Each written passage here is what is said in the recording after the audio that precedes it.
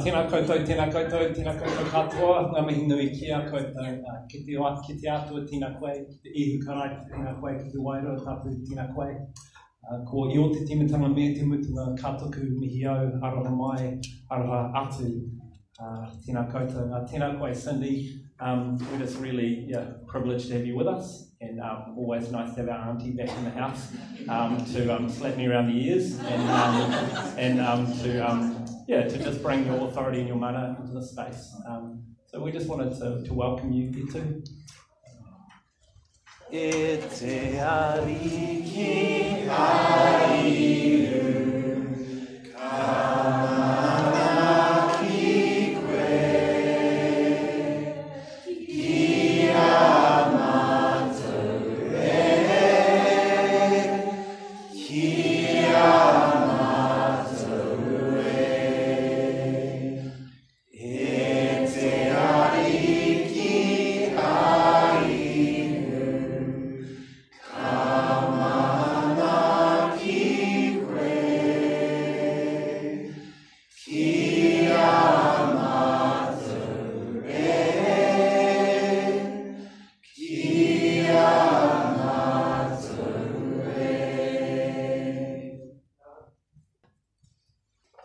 awesome to be here with us. I get to share before Cindy comes and leads us in worship tonight. And we are, for the last 4 weeks, we are in the middle of a seasonal guide, which is our little life group's kind of scripture guide that we use. And we're on this path where we do 4 weeks around this idea of freely receive. And then the next 4 weeks around the idea of freely give. So the idea that God has blessed us, and that from that place of blessing we are called to give generously to the world around us. And so our trajectory this year really is the growing edge of Blueprint is towards mission, towards the margins, towards those who are not like us, and towards those who desperately need the love of Jesus and have what his followers have to give. And so the temptation for us, I think, some bigger churches, we say, we don't have to do mission. We have those guys overseas in Myanmar or something, and they're doing mission, we kind of default to global mission. I feel like if Blueprint does that, we're more likely to go, hey, we have this great thing going on at the free store. We go, man, aren't we an edgy community? But then so often the case can be that actually that we can, and I find we do this so much in our age group, and millennials and Gen Z, that we think talking about something is the same as doing it. And that we default our responsibility. And so our call is that every person in this church should be looking at how we care for the last, the lost and the least in our community, and how we articulate the gospel to our current time and our current context. So that is the turn we're doing. So if you spend the last few weeks looking into your own heart, which is what we're doing, asking God to bring healing to us and to restore us, then now we're beginning to look into God's heart for those people who don't know him or don't know him. And so that is the pivot we're on at the moment. And I want to invite Jay. Where are you? Come on up. Jay. Give it up for Jay.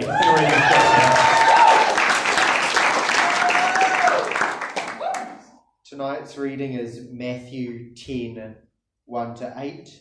Jesus called his 12 disciples to him and gave them authority to drive out impure spirits and to heal every disease and sickness. These are the names of the 12 apostles. First, Simon, who is called Peter, and his brother Andrew. James, son of Zebedee, and his brother John. Philip and Bartholomew. Thomas and Matthew the tax collector.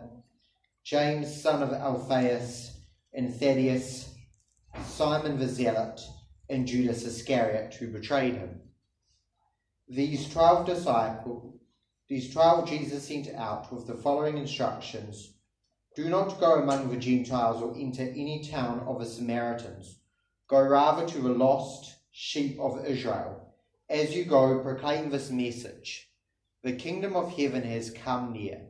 Heal the sick, raise the dead, cleanse those who have leprosy, drive out demons.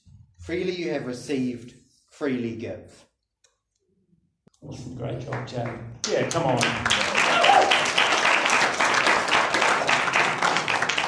So what do we have here? We have Jesus who is about to send out his 12 disciples to change the world, and he gives them this commission. He says, freely you have received, freely give. And most of what we've talked about in the last few weeks of what we have freely received is the idea that we have freely received the generosity of God, or we have freely received adoptions as sons and daughters into the family of God, or we have received community, or we have received healing. But actually what is in this scripture is a little bit different, because the thing that Jesus says we've received here is authority, which is something else, quite else. See, Jesus called his 12 disciples to him and gave them authority to drive out impure spirits and to heal every disease and sickness. And many of us in this room, the core demographic of this room, have authority issues and do not like the idea of authority or being told what to do. It's a generational trait. And so what I want to look at tonight is what spiritual authority is. And firstly, I want to tell you a story. Some of you have heard part of the story before, but I'm going to tell it anyway because it's a hoot.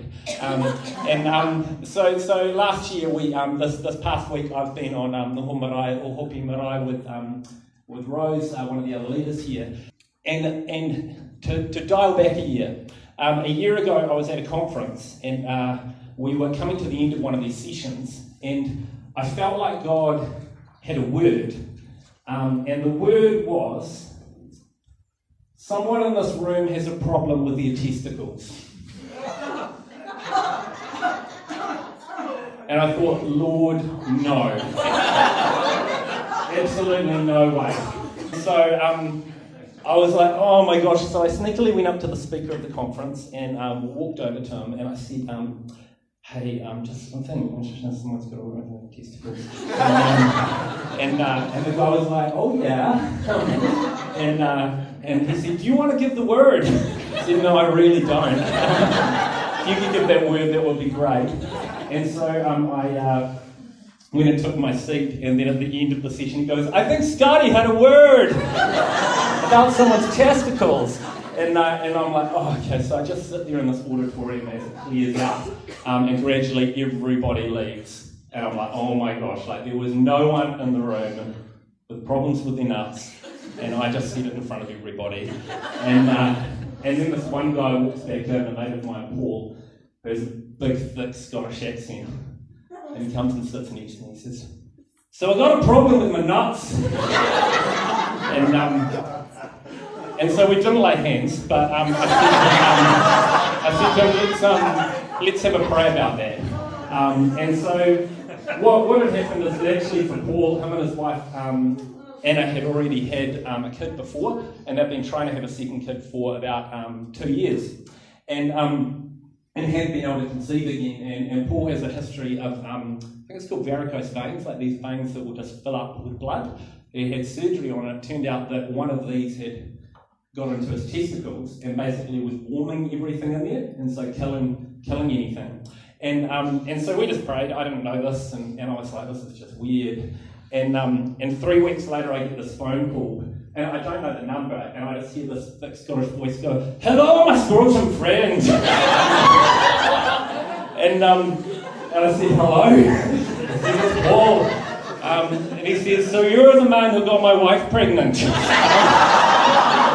And so it turns out that she conceives 3 weeks after that, and we've just been on Noho Marae with Anna there, and it was this beautiful week of her passing little Ailey, their child, back and forth between us during the week. And you know, the thing with spiritual authority, the reason I tell that story is at the heart of spiritual authority is that everything in the universe must submit to the will and to the voice of God. And so when we say varicose vein in the testicle, off you go, then off it goes in the name of Jesus. There's a scripture I love at the moment, Psalm 46, and it says in it, God speaks, the earth melts. God speaks and the earth melts. You know, the voice of God is powerful. God is powerful, and he has all authority over everything that he has made. The whole earth, the land, the sea, the plants, the animals are subject to the authority of God. See you later, Nathan. Have a good night. You will do. So everything must submit to the voice of the one who created it. And that's authority. God has authority. But then we have in John 5:19, Jesus says this, very truly I tell you, the Son can do nothing by himself. He can do only what he sees the Father doing. Because whatever the Father does, the Son also does. So the Father has authority, and the Father has handed all that authority to the Son, right? That's what we have in this passage in John 5. The authority that is the Father's, Jesus does nothing that the Father is not doing. The authority of the Father is in Jesus. So when Jesus says, Mark 4, to the waves and the storm be calm, and so we get to Mark 4, and Jesus tells the storm to calm, and the waves have to calm, because everything is under the authority of Jesus. In John 11, Jesus goes to the tomb of Lazarus and says, Lazarus, get up, and death must submit to the authority of God and Jesus. In Luke 19, I love this passage, where Jesus is coming in on the donkey, and the disciples are saying, calm down these people, you're going to start a revolution. And he says, if you don't worship me, even the rocks will cry out.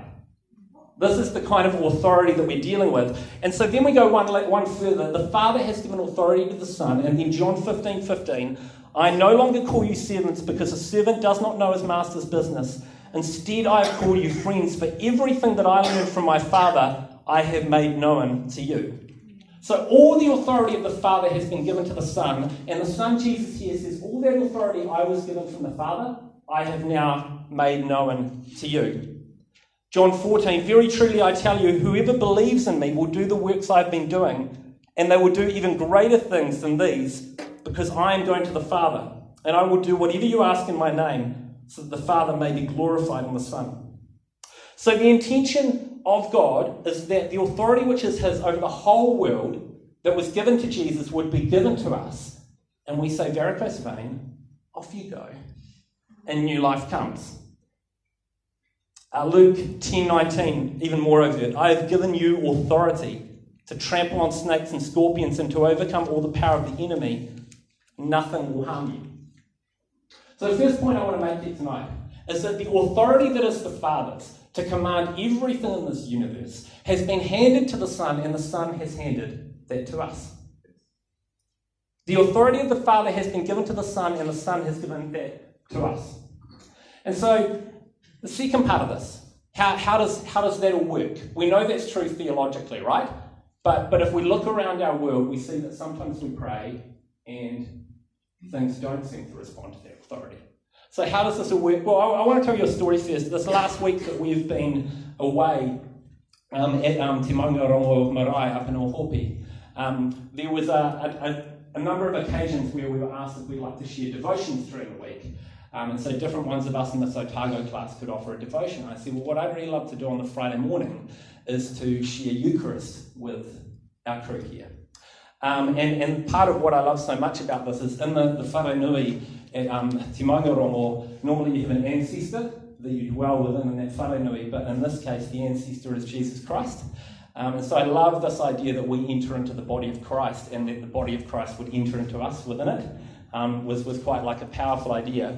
And so I have this plan to take Eucharist, and then it kind of starts, I thought it was going to be quite a simple thing, and then it sort of starts to lift off and become like a little bit more of a deal. And the whānau get invited to come and be a part of this. The kaumātua and one of our teachers, Wayne, said, hey, actually I have something I'd like to show you. And takes me into the side room, and there was a missionary, Presbyterian missionary, who came out in the 1820s to New Zealand by the name of James Duncan. And he came out here starting in Wellington and then ended up becoming a close friend of Tūhoe, who Te Maungarongo is under. And so he takes me into this room and he pulls out these old looking chalices and these jugs and these bread plates. And they're the original chalices, the original bread plates that are inscribed from the Presbyterian Church of Scotland from the mission work of James Duncan in New Zealand. And he says, I'd love you to take this Eucharist with these chalices and with these plates. Comes this incredibly powerful experience, eh? And so what I'm ending up doing on Friday morning is I'm taking Eucharist in Te Maungarongo with the chalices of James Duncan. Now, three things going on here, three authorities. Number one, I'm taking the Eucharist. As an Anglican priest, I'm coming under my bishop in that space. That's whenever I take the Eucharist here, I just represent a bishop, because he can't be everywhere. So I come under the authority of my bishop. But I also come under liturgy, which is said all around the world. You know, they say the average Anglican is a 22-year-old sub-Saharan African woman. So I come into what she is a part of. But then I come into this liturgy. The oldest part of it is from 200 AD. I come into over 1,800 years of history. I come into something beyond space, beyond time. I come into this Eucharist, but then I take it into Maungarongo. And I'm in this marae of the Tūhoe people. And I stand on their tūranga waiwai. And I stand with carvings around the walls that are their whakapapa. And in the room is Wayne Te Kawa, the kaumātua, and he's watching this happen. And so I enter under the authority of the tangata whenua of that place. And I enter under the authority of these people, their marae, and the fact that their history long predates my history here in this land.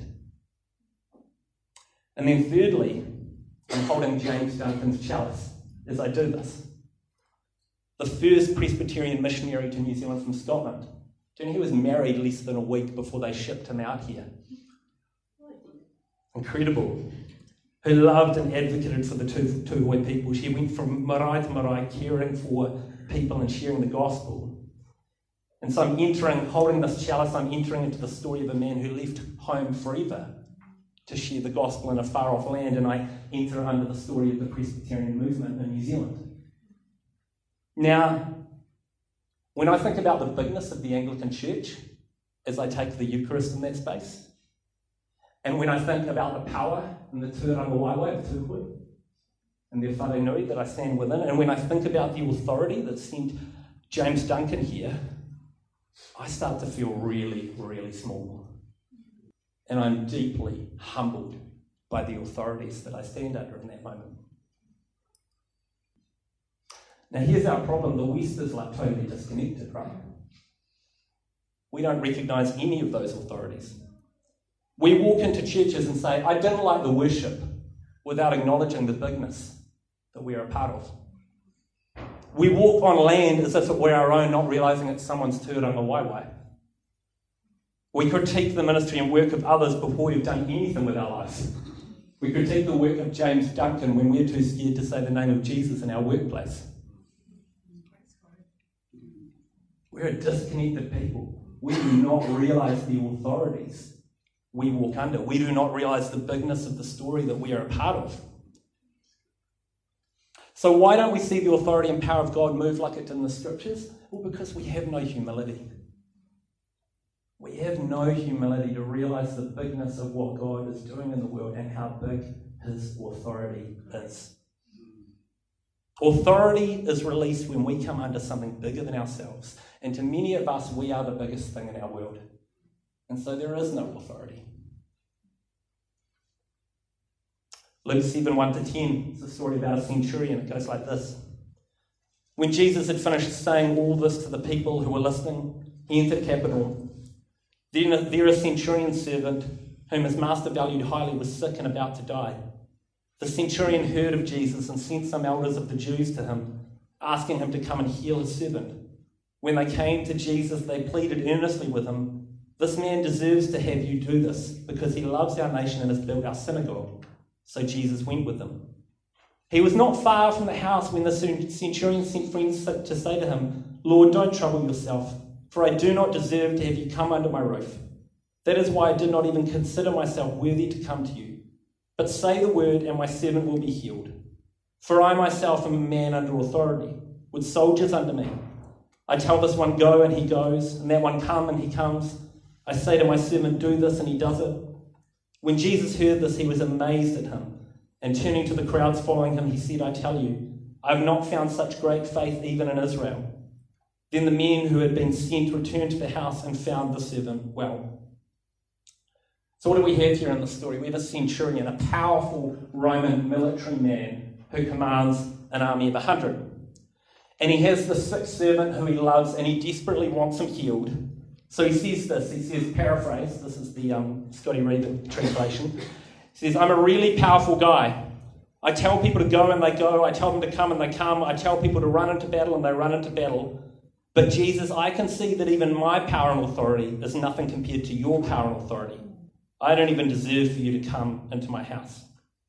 So this Roman centurion, deeply steeped in the imperial military machine of Rome, says, Jesus, it's clear to me that you're more powerful than Caesar, who I pledged my allegiance to. And so he submits to the authority of King Jesus, and healing happens. And Jesus says, I've never seen faith like this. I've never seen someone who will put their powerful place under my power. And so healing comes about because he says, my authority will no longer be Caesar, it will no longer be the empire, it will no longer be this world, but my authority is from elsewhere, from the Father to the Son to us. Now, our generation has authority issues. We are personal freedom obsessed. I heard a great line from someone a while ago. They said the only thing that millennials and Gen Z want more than community is autonomy. Not to lose any of their self-determination in the process of belonging to one another. You know, we want to belong deeply at no personal cost. It doesn't work, right? It's like an open marriage with everybody.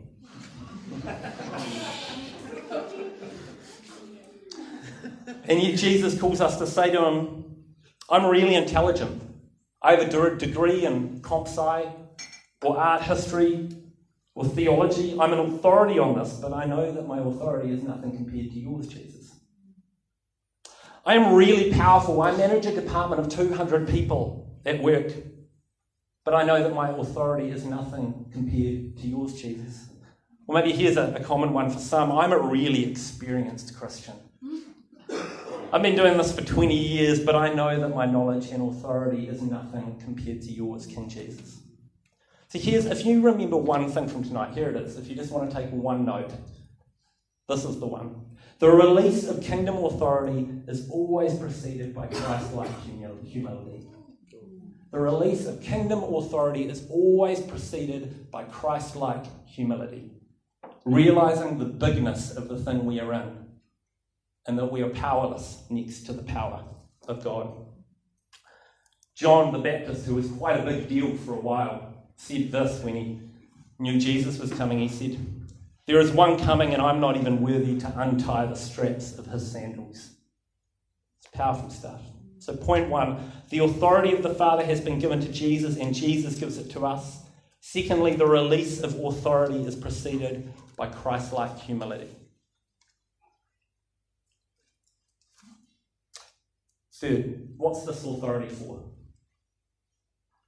Now, another issue we have with authority is that we have seen a lot of misused authority and a lot of abused authority.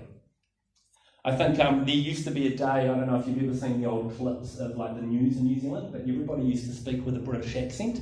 Used to like put it on because the British accent was the authoritative news accent. And if we could hear the British accent, then we knew that what we were hearing was objectively true. You know, and there was a time where people used to have a vacuum cleaner commercial and all they'd have to say is, buy this vacuum cleaner and you'll have a happy family. And we would go, yes, that makes sense somehow. But I think our generations, millennials, Gen Z, we've got to this point where we realise that all the vows to our generation have been broken. That when we watch advertising, it's manipulating us. It's not a true authority. It doesn't give a shit about us. It just wants to sell more stuff, right? And we know that our government lies to us. We just know this. We know that it's become a popularity contest. We know that it's all personality politics, you know? We know that the vows that used to be true are not true anymore. For those of us who thought our families would stay together, they're fractured apart. And some of those most sacred vows within us, we have seen them broken. So we're cynical about authority. We're cynical about leaders. We're cynical about prime ministers and presidents. We're cynical about our parents sometimes. All of these people who were supposed to hold their vows to us broke them. And so we're skeptical of authority. Matthew 10:7-8, Jesus said this, as you go, proclaim this message, the kingdom of heaven has come near. Heal the sick, raise the dead, cleanse those who have leprosy, drive out demons, freely you have received, freely give. See, there's a difference between worldly authority and spiritual authority. The authority of the world is always about consolidating power around ourselves. It's always about consolidating more power around ourselves. It's always about building a higher wall, building a wider comfort zone, building a more affluent state, The authority of the world is always about consolidating power around ourselves, but spiritual authority of God is about freedom and release for prisoners. The power that comes from God does not build more walls, does not put up more fences, does not keep more migrants at borders and cages. The power of God releases prisoners from their chains. This is every sermon I say this. You should know it off by heart by now. Luke 4:18. I have come to heal the sick, to heal the lame, to open the eyes of the blind, to free the prisoners, to release the captives, to declare a year of the Lord's favour. That's the spiritual authority. It's not consolidating power. We see on the cross that Jesus did not consolidate his power around him, but he gave it away willingly, didn't he?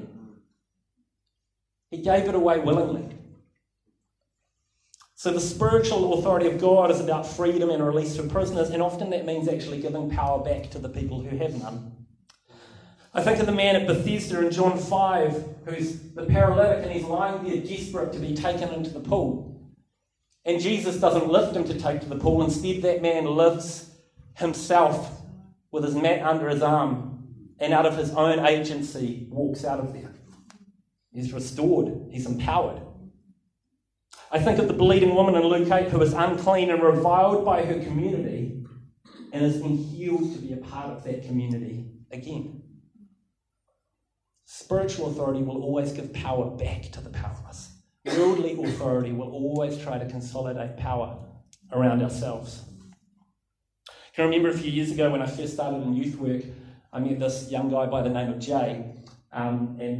Jay actually, within a few weeks of meeting him, I actually ended up in hospital. He split my head open, but that's another story. But Jay, one day I ended up with this crew of kids around me outside, and one of them just started asking why I was a Christian. And I end up sharing the gospel with these 10 or 11 young people out front of Zeal. And we're having this conversation about Jesus, and I start talking about times of miraculous healing and breakthrough I've seen. And all the kids are like, bullshit.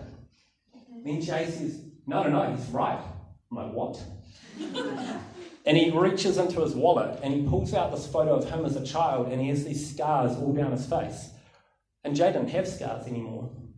And he said that when he was 5 or 6, this healer, this preacher came to his house and prayed for him, and the scars were gone. Now, can you imagine the difference in the life of Jay because of what happened there at 5 or 6? You know, worldly power, worldly authority tries to consolidate power around us. Spiritual authority hands power back to the powerless. That's what happened to Jay at 5 or 6. Power was handed back to the powerless, from the father to the son to his followers to the kid whose face is covered in scars. Liberation, freedom for the captive. So what are we called to? What is this authority for? It says, heal the sick, raise the dead, cleanse those who have leprosy, drive out demons. Freely you have received, freely give. Freely you have received authority from God, freely give. Now I want to say something controversial here. The fullness of the kingdom of God does not end at accessibility ramps for the disabled.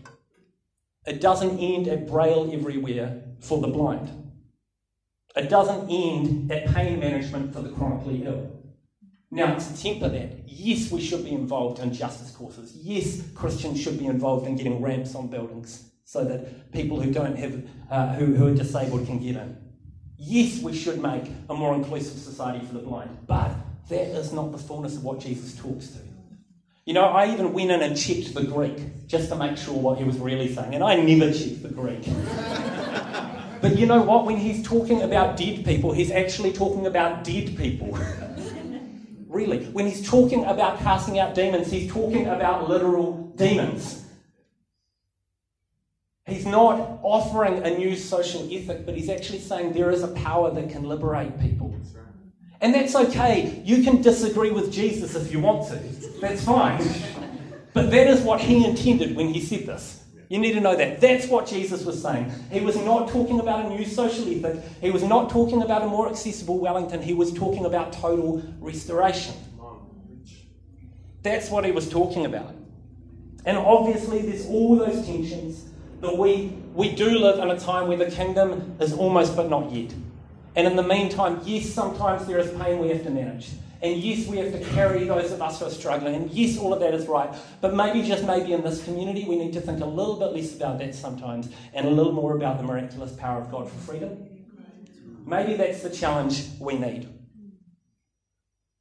See, we are called to enter under the reign of Jesus, under his authority, to heal the weak and feeble, to raise dead bodies from their graves, to heal diseases that cause people to be excluded from community, to remove demons and dark spiritual forces from people. Freely you have received freedom through the authority of Christ, and freely you may receive the authority of Christ to bring freedom. Freely receive, freely give.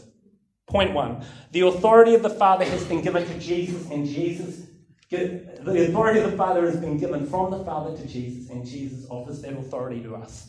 Secondly, the release of authority is always preceded by Christ-like humility. And thirdly, worldly authority imprisons, but the authority of Jesus brings freedom. Now, here's one final kind of surplus to requirement thing I want to bring to the story.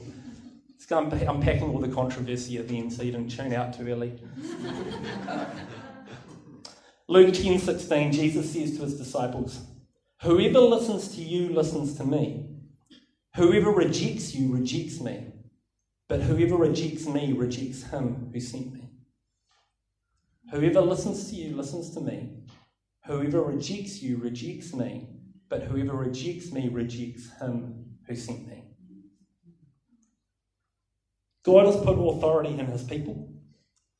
So we need to be careful that we don't reject a person whom God has made a gate to his power and authority. We need to be really careful about that. Last year, some of you will remember we did our idols series and we repented a bunch of the idols we had as a church.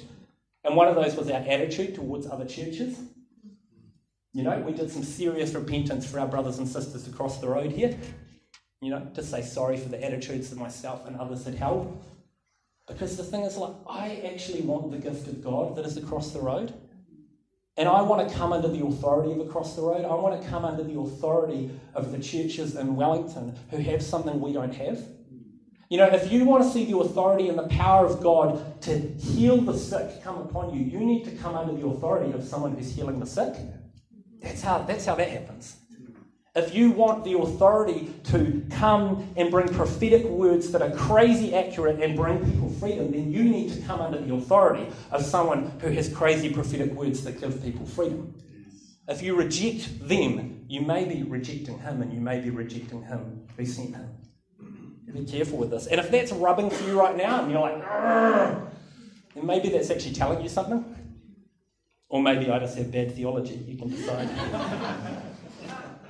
And so the final thing I want to say, and I've not been set up to say this, but tonight as we worship, we're really lucky to have Cindy with us.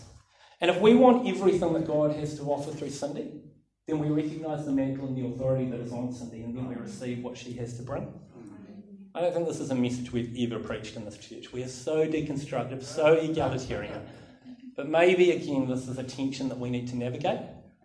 Actually go, if we want the full riches of God, we're going to have to start to believe and trust some of the people who are carrying that. So the response tonight, we have a moment of silence soon, but I think how our response in worship is going to look is I think we're going to begin by humbling ourselves and recognising the bigness of what we're in. We're going to begin by humbling ourselves, and we may need to begin in repentance. We may need to begin in repentance that we have rejected some who Christ has sent, and so rejected Christ, and so rejected the Father. And then, from repentance, always following repentance is healing. And so then we're going to ask God, bring your authority and power. Because we actually want to get busy with the work of healing the blind, of raising the dead, of casting out the demons. So I don't know about you, but man, I'm exhausted with everything we do in this city to try and make it better. And it's good stuff, but we are just not enough. We are just not enough.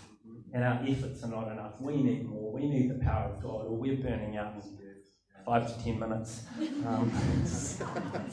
So the response is going to be, beginning with humility and repentance.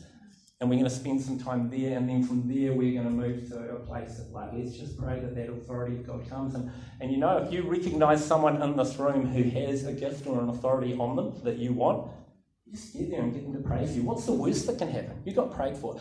It's funny, right? When I first started like leading church, I felt like I didn't need to be prayed for anymore. But then I've kind of come full circle, and I will just take all of it, eh? Like anyone who will pray for me, you can all pray for me tonight. Like I'll take, you know what we could do? I could just stand there and we could line you all up and you can walk past me, just throwing spirit grenades at me. I'd be so fun with that. I'd have a great night and I would feel no shame. Why don't we stand together? If you want to receive, you want to repent, maybe do something with your hands that says that, you may want to hold them out, or you may want to hold them in front of you or something, but let's posture, let's embody what we're saying here. Father God, we know that you are the source of authority. You speak and the earth melts. And that authority you gave to your son Jesus, who died a non-violent revolutionary on the cross at Golgotha. And he has given all authority to us. So Lord, we come with repentant hearts, realizing the bigness of what we are a part of, that we are very small.